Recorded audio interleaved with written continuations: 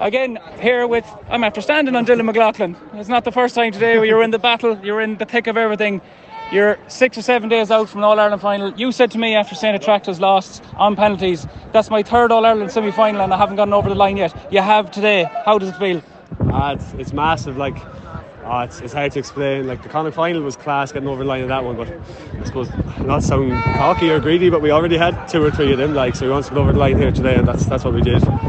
Well, I don't think it's cocky or greedy. I think it's a next step that you feel like this group needs to take, and we have done that today. So it's going to be Down or Kildare.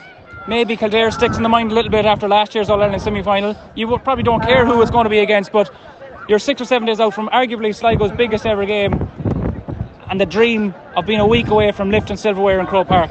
Yeah, I suppose at the start of the year we set out with the intention of getting to an All-Ireland final at least, and then going one step further and winning it, because we've gone to too many semi-finals and lost them, and I suppose our experience showed today in them semi-finals, but we know this is our level. We should be here. Sligo should be here all the time, and that's what we're used to, and that's what we want to drive forward for the rest of the county.